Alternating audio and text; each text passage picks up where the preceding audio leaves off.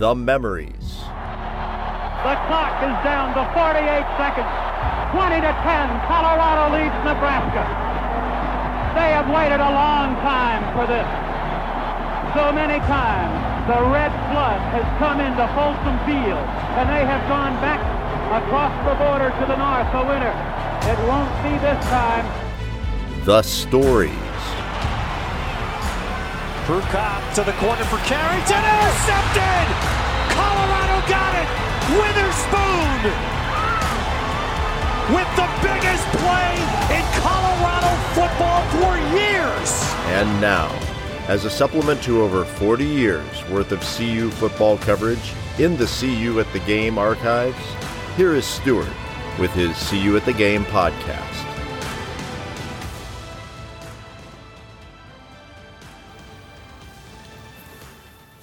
Greetings, Buff fans from CU at the Game. This is Stuart Whitehair, publisher and editor for the CU at the Game website, and your host for the CU at the Game podcast. For those of you who have been with the podcast for all 3 seasons, this is going to be a bit of a departure. Instead of being joined by Brad Geiger and Neil Langland to discuss all things going on in the world of CU football, this episode is the first in a series of interviews I will be doing with CU student athletes as part of the CU at the Game NIL campaign. My first guest is sophomore wide receiver Montana Lemonious-Craig. Montana had 10 catches for 123 yards in his freshman campaign. Included in that total were 2 touchdowns, with the second coming late in the game against Oregon State. Montana's 16-yard scoring catch on a 3rd and 15 play gave the Buffs the lead with just over 2 minutes to play, setting up the Buffs to beat the Beavers in double overtime.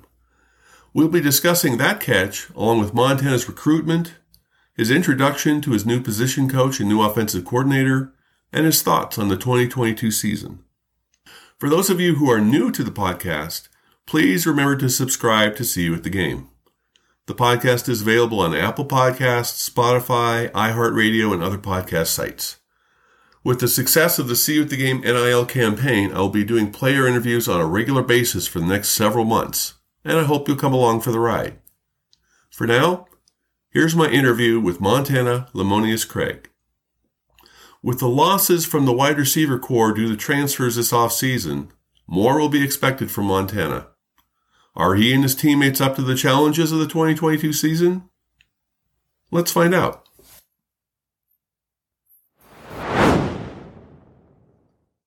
Okay, and we're back, and we're talking with one Montana Lemonious-Craig. How are you doing today? I'm good. Can't complain. Glad to be alive. Glad to be up on this beautiful Sunday. Excellent. Well, first, being a native Montanan, I have to ask you, where did your name come from? How did you get to be named Montana? I mean, I would say I think my mom and my dad just probably really like that name. I don't know why, but I mean, people call my dad Montana, and that was a cool nickname for him. So once I came along, I'm his son, so they just thought Montana sounded really cool to be. Very good. So have you ever been to Montana? No, I've never been to Montana. I want to go, actually. Yeah, it'll be interesting. It'll be pretty funny walking around telling people my name is Montana. Okay. In Montana. Well, good. Well, if you ever get up here, we'll host you. We'll show you around. Yes, sir. So you're from originally from Inglewood, California. Is that correct? Yes, sir. Okay. And your senior year, you had 1,200 yards receiving, and also had 70 tackles on defense, 6 interceptions. You had a pretty good senior year for Inglewood. So let's talk a little bit about recruiting. You had a bunch of offers from Arizona to Auburn to Yale, which was a pretty interesting offer. So apparently you're not an academic casualty risk at all. What's it like being a recruit at the age of social media? Is it exciting? Is it ego massaging, or is it gut wrenching and nerve wracking? I can say it's for sure exciting, and it kind of builds your ego a lot, because in terms of the social media world, if you have offers, you're posting offers on social media, you're deemed to be pretty good, because not everybody's able to get all the offers. But I mean, it's also heartwarming knowing that you have the opportunity to go do something you love at the next level for free and not put that burden of paying for school on your parents. So, I mean, like I said, that makes a huge difference as well. And then also with high school, I went 0-10 my junior year. So, I mean, I know what it feels like to win and lose. Of course, I hate losing. I'm a competitive person. I want to win every time, but I've been on the short end of the stick. And then my senior year going 12-1, it was just the culture just needed to change. We had some culture changes. We bought it as a team and we got the job done and able to have a better year my senior year. And that's really what helped get me to college and boost my recruitment. Okay. Were schools looking at you as a defensive back, or was it always wide receiver for you? Was it your choice? Was different schools offering you different positions? It was a mixture. Some of it was my choice. Some of it was defense and some of it was offense. So, I mean, amongst different offers was different positions more so. But, I mean, for the most part, majority was at wide receiver, but I did get a few here and there at defensive back. Did you obviously, was your preference to play wide receiver? Was you? 100%. Yeah, I knew I wanted to be offensive guy. Okay. So talk a little bit about being recruited by the University of Colorado. Had you ever been to Colorado? Had you ever had any contact with Colorado before your senior year? So I never knew nothing about Colorado until I got the offer and I started to consider it, started to think about it. And I came up here on my visit and I fell in love with it. The scenery is beautiful. Everything's nice. The people here, it's a hometown feeling. And I just knew off the rip this is where I wanted to be. And I made the decision to come here. And to this day, I don't regret it at all. Well, what official visits did you take? How many did you take? Did you take all 5 or? No, I only ended up taking 2. I took one to here and took one to the University of Nevada. Oh, okay. Did you go to Reno before CU? Yeah, I went to Reno before CU. So, I mean, I liked it a lot. It was pretty nice up there. But, I mean, once I got here, it wasn't no need for me to take any more visits after here because I liked it here. Okay. Well, let's talk a little bit about your second freshman season. It's hard to classify anybody these days that with the COVID year, but it's your second freshman year last year. You had 10 catches, a couple of touchdowns, one in each corner of Folsom Field. It looks like, you were the far corner in the Northern Colorado game and then the far corner in the Oregon State game. Walk us through your Northern Colorado touchdown that it was 7-0 early and your touchdown made a 14-0 game. I would say that one was more so, it was a broken down play. And Brandon Lewis does a great job of trying to keep the play alive when he can. So once the play broke down, it's almost sort of like backyard football, get open. And I was in the end zone and I see him scrambling that way. So I just started hauling my behind all the way across to try and get to that corner of the end zone and just beat the defensive back over to the side. And once I beat him over to the corner of the end zone, me and B-Lou had a lock connection and he knew where I was going to be at it. He placed the ball perfectly where only I could get it. And I was able to keep 2 feet in. Yeah, I'm not sure if you had 2 feet, but we'll it counted. That's all that mattered. And then I guess that was your first, game at Folsom. You had some action during the COVID season, but that was your first touchdown catch. What was it like having that in your very first night game at Folsom Field? It was cool. I mean, I put the preparation in to go in there and make sure that I know what I'm doing and capable of making all those plays. So it wasn't really no shocker to me, but I mean, it felt good to be able to help the team and help contribute to the victory. Okay. Well, your second touchdown catch certainly contributed to the victory. It was late in the Oregon State game, I guess, kind of set the scene a little bit. It seemed like Brandon Lewis had a first down on a run, but there was a penalty called, and it was 3rd and 15 at the 16-yard line. A little over 2 minutes left in the game. CU down 24-20. CU the last 2 games in a row, 6 of the last 7 games. The fans in the stands, myself included, were thinking this was going to slip away with that 3rd and 15 call. Talk to us about the touchdown that gave CU the lead late in the game against Oregon State. Okay, we were down by 4. I know we couldn't go for 3. 3 wouldn't have did us no justice at all. So, I mean, it's 30-15. At the end of the day, I had a go route. We had an all goal, and it just comes down to make a play. If you get the opportunity, take advantage of it and make the best of it. And that's really all it came down to. B. Lou stepped up in the pocket and delivered a great ball to me. And I was able to catch it, and I made sure I stayed in the end zone. So, because I knew it was 30-15, so I made sure I stayed in the end zone. And then I was able to catch it and get my feet down before he tried to push me out. And that was, I mean, that one was really big. I heard the crowd roar, all 50,000 people in there, man. It was crazy. Yeah. I mean, that's what it's about, too. So, I mean, I really enjoyed that. That's your favorite game so far? Oh, yeah, for sure. Well, it helped to win in double overtime. So, yeah, hadn't worked out, it wouldn't have been so exciting. But, yeah, to put the Buffs in the lead late in the game. So, how did the season go as far as you're concerned? Obviously, 4-8's not what everybody was hoping for, but you see some positives coming out of the 2021 season? I mean, in terms of growth for young guys, I see a lot of positives. So, I mean, we're still a young team for the most part, but everybody's growing up together. And I mean, it's a close-knit group of guys that stayed and that still bought in, and that we're bringing guys in also that's bought into the program. So, I mean, I'm very hopeful in terms of what we can do. And, I mean, we don't need nobody to believe in us but the guys in the room. So I think we'll be fine. Okay. Well, you had, you were recruited by it was offensive coordinator and position coach. It was Darren Cheverini. Now you've got a new position coach and a new offensive coordinator.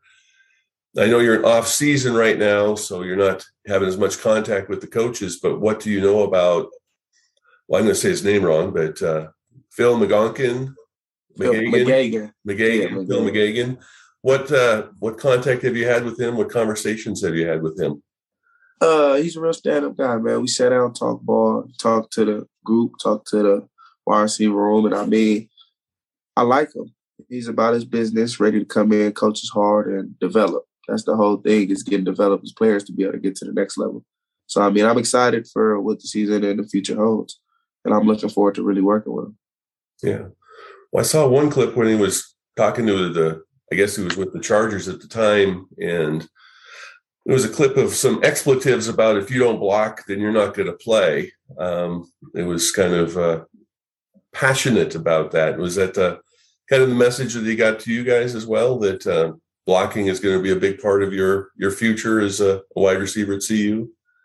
I mean, like you said, we haven't had too many conversations with him. So right now it's just all introductory stuff, just telling us about his personal, getting to know him, getting to know us. So, I mean, it wasn't nothing in terms of super detailed into any ball aspects yet. Okay. How about the new offensive coordinator, Mike Sanford? The same sort of deal? Is it just basic conversations at this point? Yeah, basic conversations at this point. Because, they're all new. They just still coming, and they was on the recruiting trail. So we haven't really talked to them a whole lot. But, I mean, Coach Mike Sanford, I like what he's doing. I think he'll get the ball rolling for sure. Well, there's been some concern amongst the fans and probably amongst the wide receivers as well that Mike Sanford certainly had a run-oriented, or at least the offense at Minnesota was more geared towards the run than the pass. But his quotes have been that he's going to take what defenses give him, and obviously passing is going to be a part of it. Are you concerned as a wide receiver that it's going to be more of a run-based offense, or you pretty comfortable that it's going to be a balanced attack? I'm pretty sure it'll be a balanced attack. I know we have a lot of great coaches that all put their minds together in terms of the offensive playbook, and Coach Sanford will do a great job calling plays. Whatever we can get, we'll take, and I think we'll be balanced and be able to attack wherever the missing links are. Okay. So what does a day in the life look like for you right now? You're in off-season conditioning, you got classes. What sort of a schedule do you have day to day here at CU in the spring of 2022? So right now, in the spring, we're afternoon team, so we do all our academics first thing in the morning. So, I mean, I start my class around like 9 a.m., get done by around 12:30, relax for a little bit. That's my downtime after that until about 2:15. Then we start our lift at 2:30. And then some days we have team run at 4:15. And then that's it for me. and then go home, eat dinner, do homework, and do it all over again the next day. So this is your second year, third year with the team at this point. So you got it pretty well figured out how you can manage the classwork and the conditioning program. Yeah, I have it pretty well figured out. More so time management wise, it took me maybe a year to get it down, but now I'm kind of more moving to the vet side of things and got everything situated and together now. Okay. Well, speaking about being on the vet side of thing, there was a tweet out by Brian Howell from the Boulder Daily Camera. He's talking about he'd heard about leaders in the weight room, and he named certain players as being leaders: Terrence Lang, Brendan Lewis, Daniel Arias, RJ Sneed, and one Montana Lemonious-Craig. So what are you doing being a leader? What does it take to be a leader? Are you a quiet leader that leads by example, or are you a kind of a vocal guy? I can say I'm more of a vocal guy, just trying to keep guys motivated and keep them going in the right direction in terms of just working hard and putting the work in. So, I mean, it's not more so like I'm super, super demanding, but it's just at the end of the day, we're all here to take care of business, make sure we go in and get the job done, get our work in, and go on about your day. Okay. So as you mentioned, you went from your junior year, you were 0-10, 12-1 as a senior. So obviously there was quite a change on your high school team that led to playing in the playoffs and everything like that. So do you see anything? You had the off season, obviously coming off an 0-10 season. The off season was not very fun, but somehow it morphed into a 12-1 season the following year. Is there anything you can tell the Buff Nation about giving hope to the Buffs being a 4-18 last year and morphing into something special in 2022? I would say players have bought in. We're more bought in than last year. And Coach Darrell's getting in the groove. He has the coaches that he decided to hire, and I believe he's made some great decisions. So, I mean, in terms of Buff Nation, just keep supporting us, keep pushing us on, and we'll keep fighting. Okay. So how has it been? You lost basically a quarter of the team to the transfer portal. A bunch of new guys are going to be coming in. Only a few of them are coming in for the spring, but a bunch of new guys coming in for the summer. So you talk about being bought in. Do you think that the players that are in the room now, this is going to be Coach Darrell's third year, is the buy-in there with the guys that are there? Is it still a work in progress? Yeah, I would say it's more so for the most part there with the guys that are here now. I mean, the guys that are here now decided to stay on their own. So at the end of the day, this is where they want to be. And I hope that they are buying into the system, and we're looking forward to being able to make plays this season coming up. Okay. And I take it you're all bought into the system. Oh, yeah. Yes, sir. So what can Buff fans expect from number 15 this fall? Is this going to be a breakout year for MLC? That's the goal, man. I'm going to go out there, give my all every time I can, and just perform to the best of my abilities. And let's see where the chips may land. Okay. So anything about Boulder? What's your favorite thing that you found about Boulder from your recruiting on to today? We get a bunch of cold weather, got some snow, but what do you enjoy? What from your recruiting trip from going forward, what do you like most about Boulder? What sold you on being a Buff and being in Boulder? I'll say the one thing that has not changed, 10 out of 10, is the hometown feeling. That's one thing that I never go away from, because being from Inglewood, California, that is my home. That's what I know. And then coming here, it's like, wow, now I'm all by myself. But it's more so like a family-oriented environment in Boulder. And that's one thing that I genuinely do like. Okay. Well, very good. Well, there's axiomatic that, people say that the three most important hires for a coach is the offensive coordinator, defensive coordinator, and the strength and conditioning coach. You've had some work now with Shannon Turley. He had a good resume coming into Boulder. What's the feeling about the strength and conditioning for CU and the team at this point? Is he helping out the team? Is this better than what you had before, or is it just more of the same? I mean, Coach Turley's a great coach. He goes in there. He's a very detailed guy. make sure that everybody's held accountable and make sure the team holds each other accountable. So, I mean, in terms of getting the job done in the weight room, being detailed, being disciplined, he instills all of those things into us. So I love what Coach Turley's doing with the program, and we're all getting bigger, faster, and stronger. They're trying to just keep the ball rolling and being ready for the next season.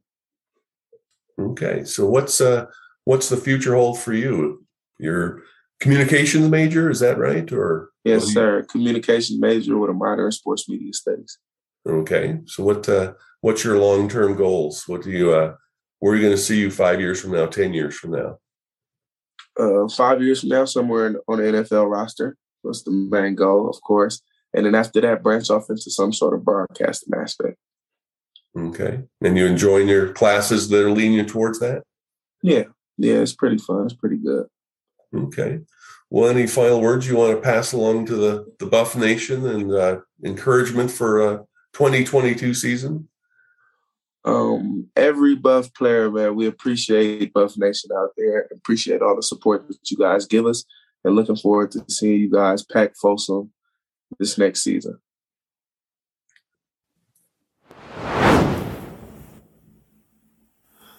Thank you for listening. As noted in the intro, this is the first of many podcasts I will be hosting over the next few months. If you would like to contribute to the campaign, there is a GoFundMe site for See You at the Game where you can make contributions.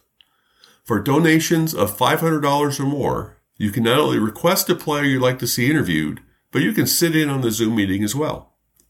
All contributions are welcome. The response has been humbling and a little bit overwhelming. I hope I'll be up to meeting the challenge, and I'll be able to bring you some insights into the lives of CU student-athletes, and perhaps some greater appreciation for the efforts being put forth by these young men and women on behalf of the Buff Nation. So, until next time, be well, stay safe, and go Buffs.